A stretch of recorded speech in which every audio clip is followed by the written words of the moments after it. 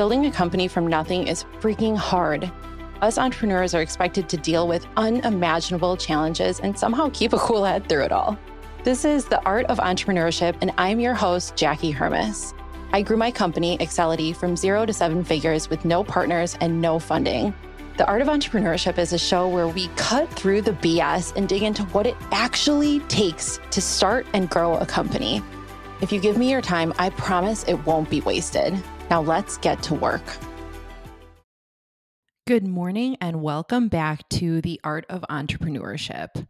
Today we are talking about something that I guess I only learned a couple months ago. Well, I learned the term MRI, or Most Respectful Interpretation, a couple months ago, but it's something that I have been trying to practice for a while now. I actually learned this term from Matt Maletich. Shout out to my friend who appeared in episode 198.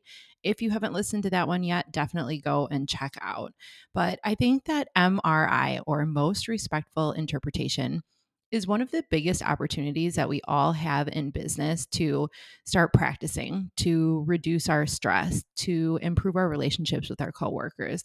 Yet it's something that I think most of us don't even think about. So let's start with some questions. How often do you do these things?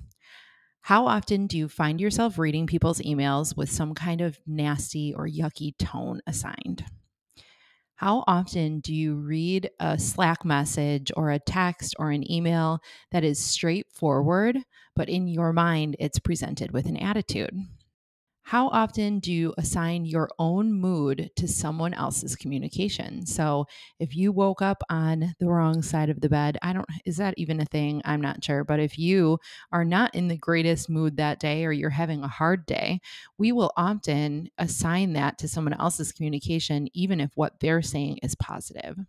How often do you assume that because you've had disagreements with someone in the past, or you haven't always seen eye to eye, that they are not a nice person, or you just say, I don't like them. They never will be a nice person. This person has bad intentions, and you make that assumption.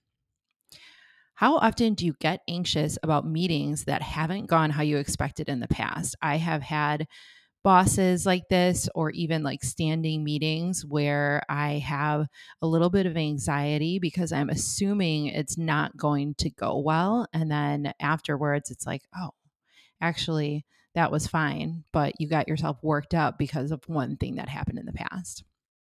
Or how often have you made assumptions about someone based on an action that they take? Because someone's actions aren't really who they are. There's a lot more that goes into it. It's their thoughts, their upbringing, their mindset, their intentions. Those all make up a person, and probably a lot more that I'm not thinking about, not just their actions, because actions can be misinterpreted.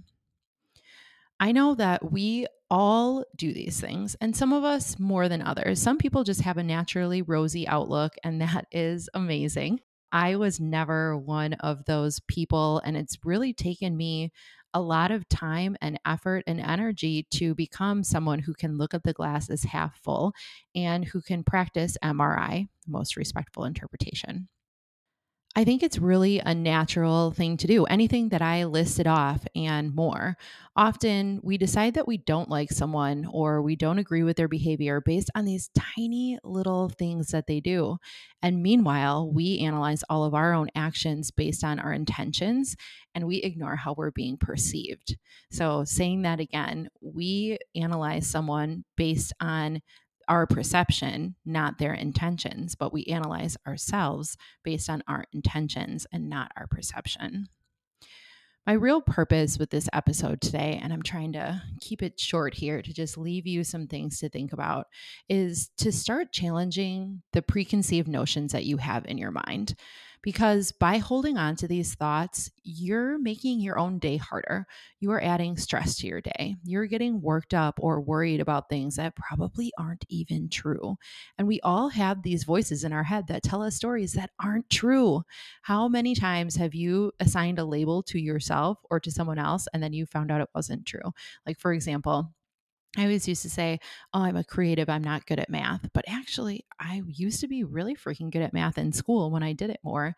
And I was all afraid of anything math related, reporting, financials, and whatnot in my business because I made the assumption or I gave myself the label that I wasn't good at math, but it wasn't true. On the flip side, we assume what people think about us and we assign meaning to the way that people act.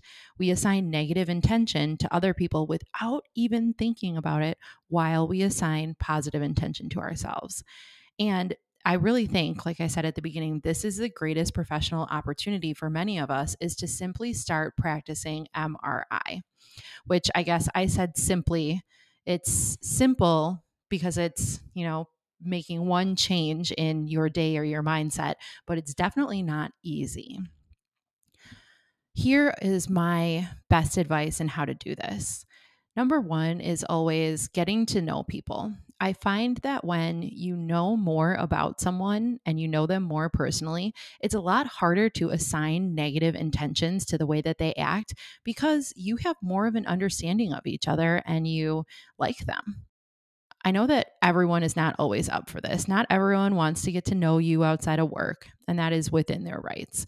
Not everyone wants to hang out outside the office, and that's fine.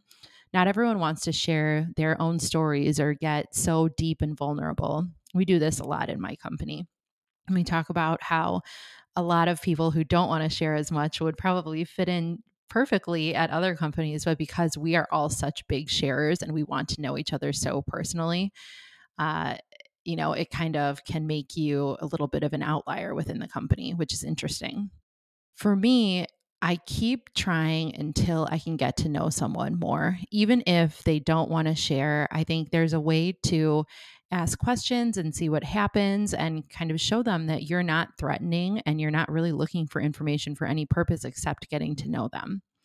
Even just learning a little bit about what makes someone tick can really help you find ways to relate to them. So, finding out things like their passion, their why at work, like how did you get into this line of work and what did you think you were going to do and what made you make those decisions, their hobbies, their family.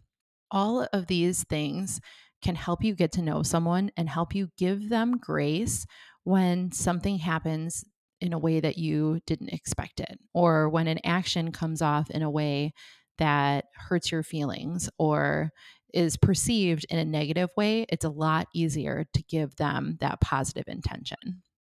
The second thing that I've really learned to do over the last handful of years or so is to question my own assumptions. Every time you make an assumption, you have to recognize that it is just that. It's an assumption, it's not a fact, and you have to name it. I'm making an assumption that may or may not be true. Then I usually ask, what other things might be happening that aren't them acting with negative intention? So, for example, if someone doesn't respond to your email, you might assume that they don't like you or that they chose not to answer or that they're avoiding you. Who knows, right?